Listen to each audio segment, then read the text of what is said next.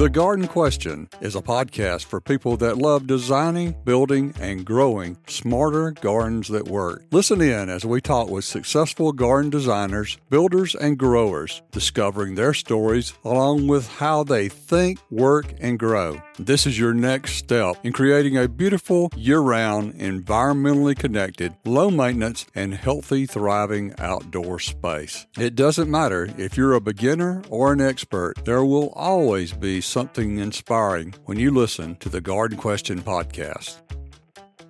Hello, I'm your host, Craig McManus. Becky Griffin knows gardening connects future generations to agriculture and how they will benefit from that experience. Our children today need food and agricultural knowledge in order to yield wise policy decisions in their future. She talks about how a child's nutrition, wellness, and economic benefits increase along with test scores by being exposed to gardening. Becky has found that a child's natural curiosity of the outdoor world often leads to developing patience, curiosity, and creativity when being involved in school gardening. Becky Griffin is the Community and School Garden Coordinator for the University of Georgia Extension. She knows what it takes to have a successful school garden. We will explore the keys to starting a sustainable children's garden in this 18th episode of the Garden Question podcast, Gardening with Children. But first, this. TheGardenQuestion.com is an awesome website because we expand each podcast episode with accurate resources and links for gardeners. You can also listen to every single episode again as many times as you like. Think of it as an extension of the podcast at TheGardenQuestion.com. Becky, why is it important to involve our children in gardening? First of all, we have to think about, we have a lot of adults who don't know where the food comes from. They may get confused when they go to the grocery store in January and they can't find a strawberry. Whereas those of us who garden know that we're not going to have decent strawberries in January. If we have them at all, they're going to be on a truck that has been shipped across country for several days. One of the reasons is to raise educated consumers. And knowing that these kids are also going to grow up to be policymakers, we want people making ag policy who actually know a little bit about ag.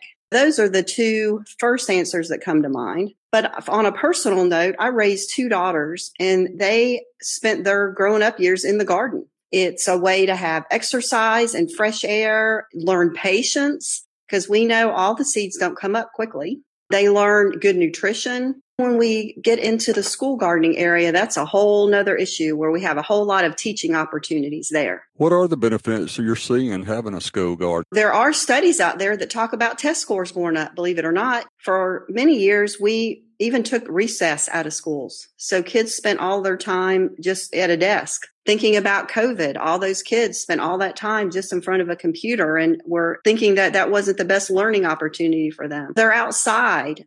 They're getting fresh air. They can maybe run around a little bit. They can be curious. They have permission to show their curiosity and their creativity and how they want to grow things and how they want to design their garden beds. For teachers, it's another way to teach a concept. You can show them in a book, you can put it on the blackboard, but when you get out and look at it in real life, whether it's agriculture or nature studies or even history or geography, it comes to life out in the garden. How would you tie geography and history and any other area of the school curriculum into the gardening? Easiest answer really is, we'll take beans, for example. So we grow beans, and as you plant them and you grow them, you can do lots of math. How many beans are in a pod? How many bean pods did we get per bean plant? How many beans do we grow per square foot? That type of thing. History and geography, where did those beans come from? How did they get to Georgia? Were they brought over on a boat? Did our ancestors bring them? Did the seed companies just import them? I know personally, I have a family heirloom bean seed called the Jonah bean seed that has been passed down for generations. And I use that when my kids were in school as a teaching tool, and I hand that bean down. So that's another way to get history and geography. And also literature and poetry. When I visit schools, sometimes I like to challenge them to do a special haiku poem called Ode to the Bean Plant. And it's pretty funny, some of the things they come up with. What's a haiku poem? Haiku, yeah. It's the first line is is 7 syllables, the second is 5, and the third is 7. And it usually like to incorporate a word in that like pow or wow or wham, some kind of action word in there. So the kids really get behind that, and they've created some fine odes to the bean. Yeah, I bet there are some really good, interesting poems with that. Oh, yeah. In this age of handheld devices, how do you engage children's interest in gardening? It's natural. I think our curiosity for the outside world is natural. By using more screen technology, you're just masking what is there. So removing those phones, removing those screens, and just letting them be in nature, you're going to pique that curiosity. You're going to have them enjoy the awe and the wonder of the outdoors. My specialty is beneficial insects. I tell the teachers that my goal is to have the students go from, ooh, it's a bug, to look at the tarsal claw on that bee. And inevitably, I get teachers send me videos and emails back about the budding entomologists they have in the 2nd grade because they actually looked at an insect and was awed by it, by how it could fly and how it could move. And by taking away the screens and just letting them be in nature, hear the sound of a money plant in the wind, smell a beautiful rose or taste a basil plant, all of those things appeal to our basal nature. That's the key. Take those screens away and get those kids outside. Actually experience it rather than watch it. Mm-hmm. And even as an adult, I am in my mid-50s. There's not a day that goes by that I'm not out doing some sort of work in nature that I don't find something to have wonder or have awe about. Can you imagine being a kindergartner and you're all of a sudden you're turned loose in a school garden with butterflies and worms and prickly hollies and all sorts of things? It's beautiful to watch. What does a school garden look like? It really depends on the school. We have some school gardens that are huge and very involved, that have different aspects to them. And those people have a lot of volunteer help, and they maybe even have a school garden coordinator at the school. Those schools have math gardens. They maybe do activities with the water department to filter rainwater. They have World War II victory gardens and colonial medicine chest gardens and wildlife certification gardens. Or you may have a smaller school that doesn't have as many volunteers, and they may have 4x8 beds, maybe one per grade level, where the teachers get together and decide what we're going to do with that 4x8 little plot of land for our grade. What age groups are you looking at primarily on the gardens? All grades. Some kindergarten ideas would be a sensory garden where they can touch and smell and taste and listen and feel the different plants, like a lamb's ear, how soft that is, and the prickle of a holly, and oats as they blow in the wind, how they sound. So from kindergarten all the way up through high school, and by the time they're in high school, they're looking at how do you make money growing food? How do we have a farmer's market and raise funds? How do we maximize our yield per acre or per garden bed? How do we bring in beneficial insects? How do we trap crop for pests? It varies from age group, but every age there's something important and interesting to do in the garden. What kind of academic and community buy-in are you in your school gardens? Best case scenario, we have a garden that is supported by administrators, maybe a PTO or PTA subcommittee that helps organize volunteers from the community and parent volunteers. We have a community who donates materials, who maybe sponsors events in the garden. I like schools to really stretch their imaginations in the garden. For example, if you're a school that has a really great chorus, and maybe the chorus went to All-State this year and you're very proud of that chorus, why not have singing in the school garden? So that brings in parents who maybe aren't aware of the school garden. It's another use for the garden. We've had singing in the garden. We've had art in the garden. We've even had drama departments who have their drama students do their speeches in the garden. We're using the garden for a lot of things, more than just how are we going to garden in the garden. We're using the garden to showcase a lot of the school activities. Tell us the process of starting a school garden. The first thing I would recommend is for someone to contact their local UGA extension agent, because that extension agent has had experience in school gardens, I betcha. They can help you make sure that you're avoiding some of the pitfalls and the problems. The very first thing is to find out, do you have space? A lot of our schools are built brick buildings in the U shape, and I know you've seen those. homes. I get a call. They want to have a garden in the middle of that U shape where they have a little bit of green space. Well, how much sun is that little area actually getting? What kind of quality soil is between all that brickwork and cement? That's something to think about. I've been called out to many a school and they're very excited. They have a plot of land, maybe away from the buildings. They're all excited about planting a garden. And then I ask the question, where's the water, right? We have to have water. And I don't care if you tell me, well, we will haul buckets of water. No, you won't. That'll last one time. It gets hot. That water's heavy. And that garden will not last. Making sure you have the land, making sure you have a water source, making sure that you have a good committee of committed people, including administrators and teachers and even the school nutrition program, parent volunteers, a good group of diverse people ready to support this garden. Those are the top 3 things. If you have those things, then the world is your oyster in the gardening realm. You'll be able to start small and get more and more teachers involved, more and more students involved until eventually, if everything goes right, you could have every grade have multiple disciplines of instruction in that garden. You're weaving it through the curriculum then, and every opportunity you get. Physically need all the 3 elements that you just said, the sun, the soil, and the water. Those are the big 3. And if you have the enthusiasm, I know one of the problems that we've had is I will get a call from a teacher who is in her 20s. She is on fire for the school garden, but she's the only one. She spends a lot of extra of her free time getting the garden started. Eventually she burns out, gets too busy, gets transferred. It goes to nothing. Having more than one enthusiastic gardening person is imperative for a sustainable, long-lasting school garden. This is something I've always wondered about. The gardening season doesn't match up with the academic season. You start the beginning of the gardening season at the end of the academic years, or at least that's my perception. How do you handle through the summer months when there's not anybody at the school? That is the $1 million question. So we like to teach school gardeners to think of cool season crops for what they're growing when the kids are in school. The big point of having a big community support, having a PTO subcommittee is handling the work in the summer. So there's a couple ways we could go about that. You could have parent volunteers or families come and actually work the garden in the summer.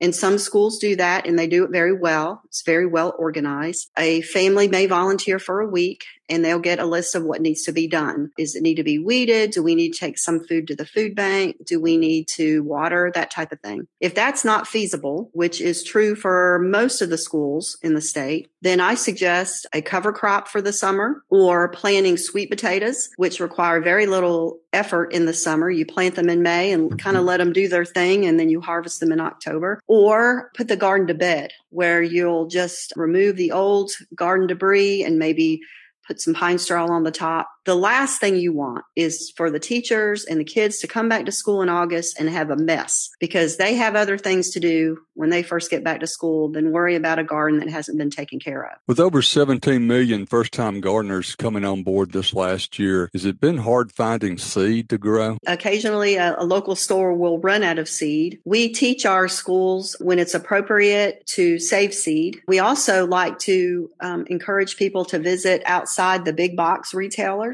and maybe do some of the smaller seed companies to find what they need. It doesn't take a lot of seed to make a garden. If you can't find a 1/4 pound of carrot seed, that's okay, because half a seed pack will be more than enough for your garden bed. How many school gardens do you have in the state? It's very flexible because, unfortunately, most school gardens are not long-lived, which is why Extension has really put a push to start with sustainable practices. We estimate that Extension works with 1,000 school gardens a year, and that's quite a bit. Yeah. Some counties are bigger than other counties. Cobb County, for example, has a lot more schools than Bacon County does. Cobb County happens to be a school that has a lot of school gardens that work very well with their wonderful Master Gardener program at Extension. Bartow County is another one. Extension office has a person whose main job is to be the coordinator with the school gardens. The average lifespan of a school garden is 3 years. What that means is the people who were excited about the school gardens get transferred, or a new principal comes in who doesn't want to mess with the school garden, or the volunteers have decided that that's not what they want to volunteer doing anymore. We're really trying to help end that trend and create more sustainable long-term gardens, because the longer the garden is around, the prettier it is, the more yield you get from the garden, and the more attractive it is to teach in. You're doing more than vegetable gardening. Are you doing any ornamentals? What does the mix look like? A school will start with vegetables because we can taste test those and learn about nutrition. And then maybe a pollinator garden comes in next because we're bringing pollinators into our vegetable garden. We're talking pollinators. We might as well talk about monarchs. Can do the Journey North Citizen Science Project with a pollinator garden, as well as the Great Georgia Pollinator Census. So right away, just from those two components, you have two citizen science projects your children can be involved in. Then we go into some history gardens. Maybe there's a group that's teaching about World War II, talks about a victory garden, and they plant a victory garden. We also have literature gardens. There's several books like Sarah Plain and Tall. It is a book that talks about how Sarah went out west and missed her home garden, so she planted another one. For younger people, there are fairy gardens where we can talk about the folklore of some of the older English plants. So really, possibilities are endless as long as you are a creative thinker. We did have a really cool group of younger students who grew lettuce for a bunny rehab or a bunny rescue place. There was a rescue organization that rescued pet bunnies that were being discarded, or maybe their owners didn't want them anymore. A group of kids raised lettuce to help feed those bunnies. The rabbit rescue would bring a rabbit to the school for the kids to see, and they would send regular reports on how the lettuce is helping feed the rabbits. Yeah. That's a little unconventional. You usually don't think about that with a school garden, but it was a huge success. Yeah. On many levels, you're teaching compassion. These kids are empowered because they're making a real difference in the world. School gardens are wondrous and can be just about anything you can put your imagination to. Do you find that school gardens are more popular in the urban, suburban, rural? Where do they tend to take hold? We have a lot of really great urban gardens. There's one at the Atlanta Academy, and this teacher and this group that wanted to start a school garden did not have any green space. So we got creative and made some platform beds on concrete. Some of them have those hydroponic plant towers. We also have counties that are like row crop counties where they grow peanuts and cotton, and they want to have gardens at their school to show some other things that are grown, maybe some flowers, some pollinator plants, some insect plants, that type of thing. So it truly is a big mix. What other support systems are out there for school gardens? Aside from your local extension agent, I highly recommend that you get plugged into the Farm to School Alliance group. I'm a member of that group. I represent Extension. It is a group composed of Georgia Department of Public Health, Department of Education, University of Georgia Extension, Department of Ag, Georgia Organics. We do something special every year in October. It is the vegetable of the year. This year, and I will tell you flat out, I did not vote for this because it's okra, and I do not like okra. So our theme is Livin' La Vida Okra. Google that or look up Georgia Organics. There are scads of resources, lesson plans, possible seed giveaways, all sorts of interesting ways that the teachers can pull that off the website, use it in their classroom, and be part of a statewide effort. This year, growing okra. Every year we pick a different one. They teach how to do real fried okra. Ugh. You know, when I was a kid and my mom made fried okra, you know what I would do? She'd turn her back and I would take them and put them under the lip of the plate. You know, that old thing that kids do? Yeah. As an adult, I was working an okra crop and got stung by saddleback caterpillars. Oh, gosh. And I was like, that's it. That is the universe telling me that Becky needs to do nothing with okra. I am a very big supporter of that Farm to School. And I think that the creative team has done a wonderful job with making it fun for kids. Another thing to be on the lookout for is our wonderful Ag Commissioner, Gary Black, has given us Ag Week, which is always in March. And the first day of Ag Week is always School Garden Day. Be looking for all sorts of activities, little lesson plans, and ways that you can use your school garden on that day to garner some more community support. We're really excited that this will be, I think, our fourth year. And 2022 will be our fourth year with the first day of Georgia Ag Week being School Garden Day. How does the school garden transition to like a child's home garden experience? A lot of times the kids will say, I grew lettuce at school and we had it at lunch today and it was so good. Can we grow lettuce at home? That is definitely something that happens quite often. Or we hear this from parents. Johnny won't eat broccoli. He won't touch it. There's no way that he would eat it at home. But guess what? Johnny grew broccoli at school. And when a child grows a plant, they are more likely to try that plant. He had broccoli at school and he loved it. And now he wants to eat it at home. We see that it expands their palate of what they will taste. It also gets them excited about growing something on their own at home. A deeper look into children's gardening coming up. You're invited to ask your garden design, build, or grow question at thegardenquestion.com. Not only do you get the chance to ask your own question, but you might inspire the next episode of the Garden Question podcast. So go to thegardenquestion.com and ask your question.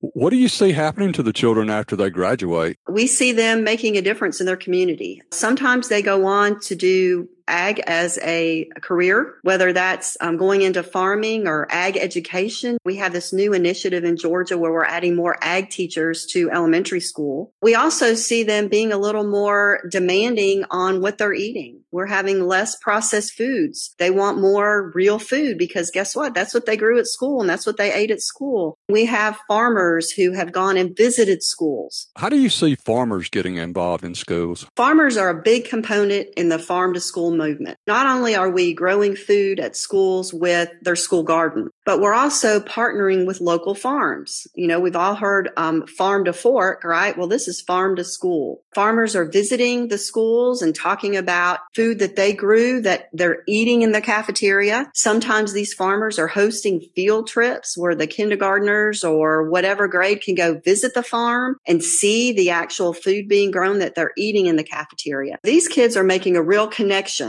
with food and where it comes from before it gets to your plate. As they grow up and they visit the grocery store, they're going to know that just didn't appear on the shelves. That required hard work from a farmer. That required a lot of dedication and a lot of planning to get that crop from the farm to their school cafeteria or their plate. And we know that Georgia's a big farming state. We grow the best watermelon in the nation. We grow peppers and apples and peanuts and peaches. And to grow up in this state and not know about those wonderful foods would be criminal. That's another way that we like to teach the ag in the classroom. What is a pizza garden? Well, a pizza garden, it was a cool phenomenon that actually started in Texas and spread nationwide. And Extension actually did one at the State Farmers Market for several years. It is a way to show kids where their pizza comes from. Let's say, all right, you tell me your favorite pizza. What's your favorite pizza? I like veggie pizza. Veggie pizza. Okay. So the first thing we got to think about the crust. All right. The crust is made out of wheat, right? Where does the wheat come from? So we show the kids how wheat's grown. And then we have to talk about, you got to have a good tomato sauce, right? And tomato sauce comes from tomatoes and garlic. How do we grow those? If you like veggies, then that's kind of easy. You got the peppers and whatever else you like, other kinds of things. If you like cheese, well, cheese comes from milk, which comes from cows. We have a lot of dairies in Georgia that help produce milk that make cheese. And then if you like a pepperoni or maybe a sausage, then we have to talk about raising livestock. The kids come to a pizza farm type event. They see all these things being grown, how much work involves. And then every time they eat pizza, they're going to think about how much work goes into making that pizza. You have a big garden event, citizen science event, I think is how you referred to it earlier in August. Give us a quick rundown on that. August 20th and 21st, that is the third annual Great Georgia Pollinator Census. This is a citizen science initiative where Georgians across the state will take 15 minutes and go out and find a favorite pollinator plant and count insects. And they upload their insect counts to a website. And this is a no-cost STEM opportunity for schools that have school gardens. They actually can use the pollinator garden they already have in place,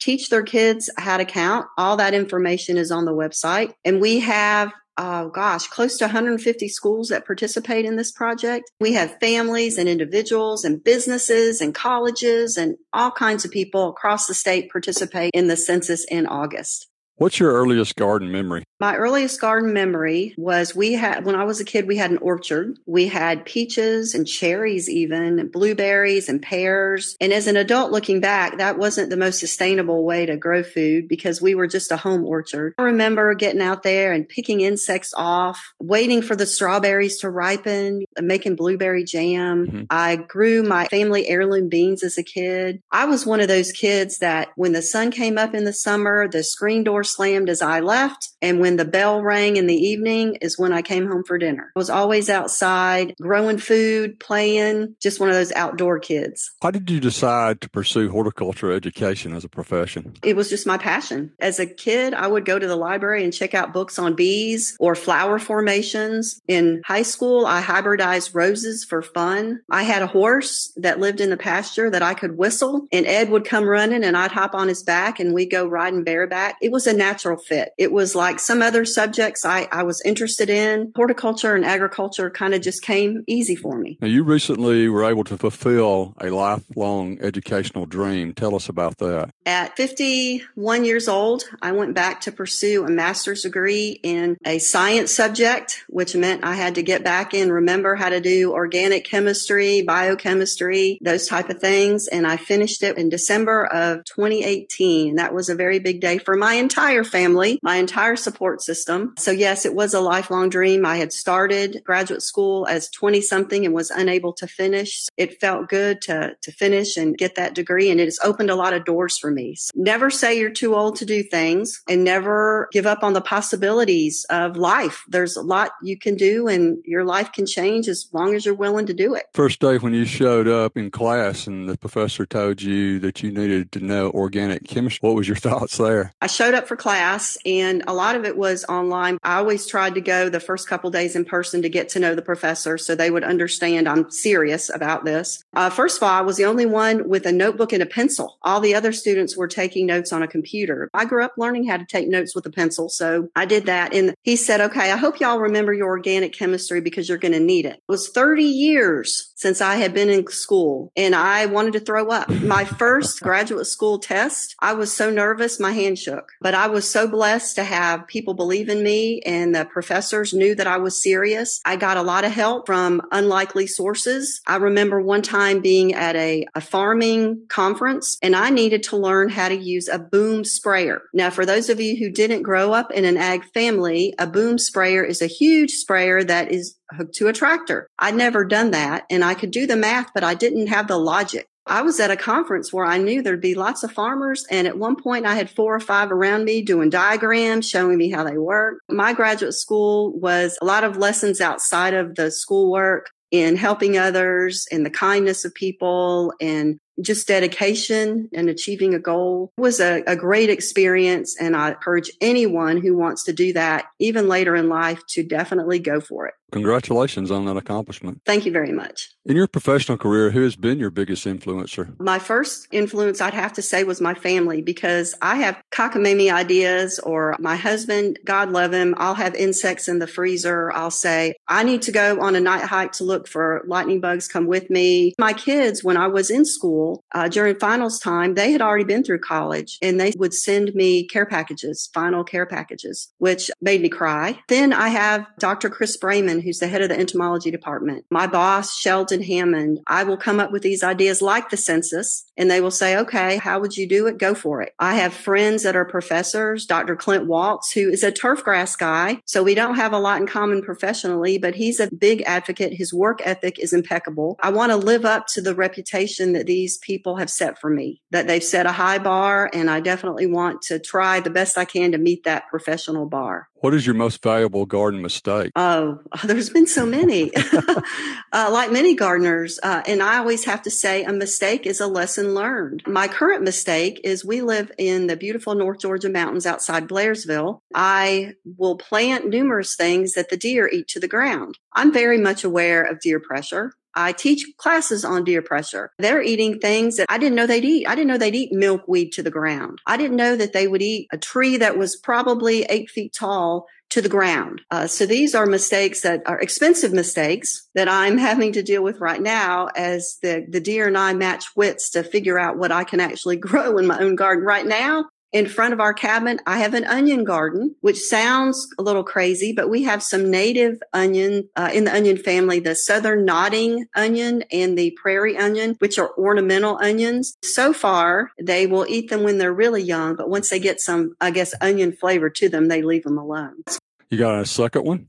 Planting tomatoes too close together, something I used to do, and it's an easy mistake. Those tomatoes need airflow to help with some of the diseases that they get. Think about, I'm going to can tomatoes. We're making sauce, and you get them close together, and then they can't breathe. You have a lot more disease issues. You get moisture trapped in there, so your harvest isn't nearly as good. I make the same mistakes everybody does. That's for sure. I'd like for you to complete this statement. In my garden, I have. In my garden, I always have insects. Why? Because I plant for insects. I want to watch the beetles. I want to watch the butterflies. And of course, being the beekeeper at the Georgia Mountain Research and Education Center up here, I also love our native bees. So I will always have plants that attract insects. What has been one of your most interesting insects? Well, lately I've been studying lightning bugs. And did you know that in Georgia, we have over 50 species of lightning bugs or fireflies. I've been enamored with those, and I've been out trying to learn the different species. With all the insects we have in Georgia, I will never learn them all. In the summer, I try and pick 2 or 3 different kinds of bees that I don't know that well and learn about their habitat, learn what crops they help pollinate, what plants they like, and then I will build them and they will come. My favorite memory over the last couple years is at the cabin, I wasn't sure if we were going to be on the Monarch Trail for migration south. I've always loved that, and I never had much luck with monarchs where we lived before. One October, I looked up in the sky to see over 30 monarchs come out of their migration path to visit my garden. It was almost a spiritual event. Build them and they will come. What do you think the key was to your garden that drew them in? I had a lot of tall plants, a lot of Joe Pye weed, a lot of Tithonia kind of built together. Our cabin makes kind of a clearing between wooded areas. We got lucky. The monarchs talked to each other and said, you know, that Becky loves us. We need to come visit her because they came down and I lost count at 30 coming down out of there. So that was just a wonderful experience. All gardeners have these stories, whether it's I grew this plant I never knew I could, or I had the best okra I've ever had, or I grew my grandfather's tomato, whatever. We can always keep learning in the garden and keep having these wonderful experiences that you're not going to get in front of a computer. What are your future plans for your garden? I want to continue to make peace with the deer. I also am continuing building up the wildlife habitat. We have a skunk that lives on our property that I just love watching waddle. We have some foxes. I grow a lot of things, food crops at home in whiskey half barrels to kind of keep them safe from the deer and the rabbits and everything. So just continuing to expand our wildlife habitat, get some more trees growing, figure out some more creative ways to grow some food. What are you seeing as far as wildlife habitat in the school gardens? I'm seeing a trend in the school garden and in home gardens, and they influence each other. And the trend is growing more for nature. Instead of wanting a perfect turf grass field or lawn, we're looking at how can we add some native plants that attract wildlife and that use less inputs like water or chemicals in our landscape. And what will that do for us? Well, what that does for us is it gives us a greater diversity of wildlife, whether that's seeing a bunny for the first time or seeing a monarch butterfly or a bee species that you never knew you had. And leading the way is a professor. His name is Doug Talamay, and he's written a couple books. Bringing Home Nature is one of them. His new book is about how important oak trees are. Now, we know that oak trees are beautiful. They are also food source for so many insects that are vital in our overall ecosystem. Just learning about how we, in our small area, our small yard, our small school grounds, or even an apartment balcony, you can attract a diversity of beautiful things that you had no idea were out there, and you can make a real difference in insect conservation, and that's empowering. What are the benefits of insects? Why do we need to keep them? First of all, most people think of insects as pests, unfortunately. The records show only 3% of insects are pests. The rest kind of do things for us. They do things from pollinating our crops, which we've talked about, to decomposing material that has animals that have passed away in a field or plants that have died. They actually will help check our pest insects. For example, one of the things we count in the Georgia pollinator census are wasps. We don't usually think of wasps as pollinators, although they do move pollen. They like to hang out in a pollinator garden because they're looking for soft-bellied caterpillars to feed their young. It just so happens that things like pickle worms and cabbage worms, all those pest insects that we don't like, are soft-bellied caterpillars. It's very heartening to see a beautiful wasp perched on a pollinator plant near a garden bed, swoop down and grab a pickle worm and remove that pest for you. If we allow our ecosystem to do some of the work for us, we'll have less pests to worry about, and we can just enjoy nature more. What do hornets do to benefit your garden or benefit us? Because I've got 2 nests. Actually, I only have 1 nest now.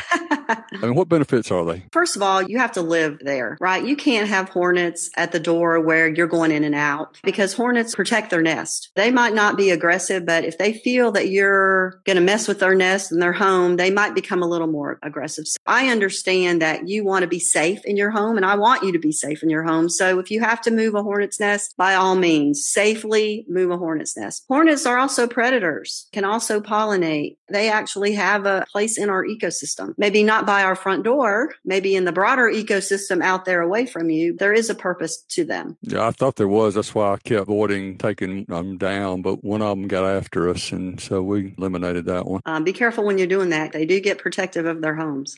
You manage honeybees in Blairsville. Tell us about that. I work at the Georgia Mountain Research and Education Center just south of Blairsville. It is a 15-acre research facility. And as part of that, we have a small apiary. We have right now 5 beehives in that apiary. They've been used for research, for education purposes. I have the very lovely task. I have an enviable position in managing those beehives. I was actually in the hives yesterday, checking on those queens, making sure the hives are healthy, seeing what kind of honey they're bringing in. We've got sourwood about to bloom, and we all know everyone loves sourwood honeys. That's just part of my job with the center is to manage honeybees and to teach about them. The honeybees that we have, are they all European honeybees, or do we still have any native honeybees? The kinds of honeybees that people are managing now came from Europe in the 1600s. We actually have documentation of that. And we run Italian honeybees. That's a race of honeybees. There's also Russian honeybees, different races of honeybees, and some of them have desirable properties. Italian honeybees build up quickly. They bring in a lot of honey and they're kind of gentle. Some of the other bees maybe are a little more resistant to some of the pests that we have. An interesting find, several years ago, researchers found a fossil in North America that shows that apis, which honeybees are in the apis group, were here long before the 1600s. So we don't think of honeybees as natives. We have about 4,000 native bees that are also excellent pollinators. Honeybees are really the only ones right now that we manage. What about pressure on the honeybees? What are you seeing that's threatening them? A lot of habitat destruction. Every time we clear what we think is a messy field to put up a strip mall, that is habitat that honeybees could use. Here in May, we had, I think, 25 degrees for several hours when we had 80 degrees earlier in the month. So that spiral change is not good for honeybees. We have a pest called the varroa mite, the varroa destructor. And that is a pest that came in the 80s, and it is terrible for our honeybees. It weakens our colonies and makes them more susceptible to other problems. There is a lot of pressure. It is a labor of love. We have some excellent honeybee keepers and excellent honey makers in our state that are doing a great job, but it's always a challenge. You know, we get imported species, it seems like, in everything. Is there any kind of imported species that are threatening the bees? I know we've heard a lot about the bees coming up from Mexico. There are different species and they're very aggressive. In South America, they're learning to manage them. They are a lot more aggressive than the bees that we're used to managing. The inbreeding of those bees with some of our Italian bees could be problematic in creating a more aggressive bee for us. But the varroa mite is the biggest pest that we have, and it is an imported pest. We have a lot of people doing great research on hygienic queens and ways that the bees can combat varroa mites. And hopefully coming down the next few years, we'll have found a way to manage that pest as well. How do you manage bees and wasps when you see them in a school garden? Does everybody freak out? Well, I've actually had to attend a couple school board meetings where somebody wanted to put a pollinator garden in. There is a great group called the Bee Cause, and they help put honeybee hives in schools. And of course, that means they're not right by the front door. Maybe they're in a different part of the property. But generally speaking, the only time you're going to get stung by a honeybee is if you accidentally smash one or step on one, or you're seem to be a threat to their hive. If you're out watching your flowers and you're out messing in the garden, unless you accidentally smash a honeybee, you're probably not going to get stung. Wasps are hanging out on pollinator plants. They're not interested in you at all unless you're going to grab them.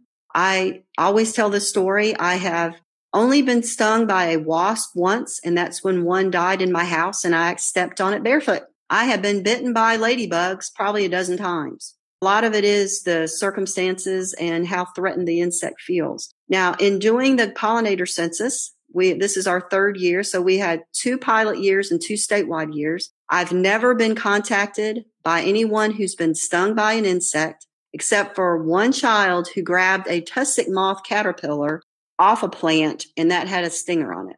It goes to show you want to be careful, and if you're allergic, you definitely want to be mindful. But those insects, truly, they're not giving you a second thought. They're out doing their thing. They're getting provisions for their nest. They're collecting honey and nectar. You are a non-issue for them.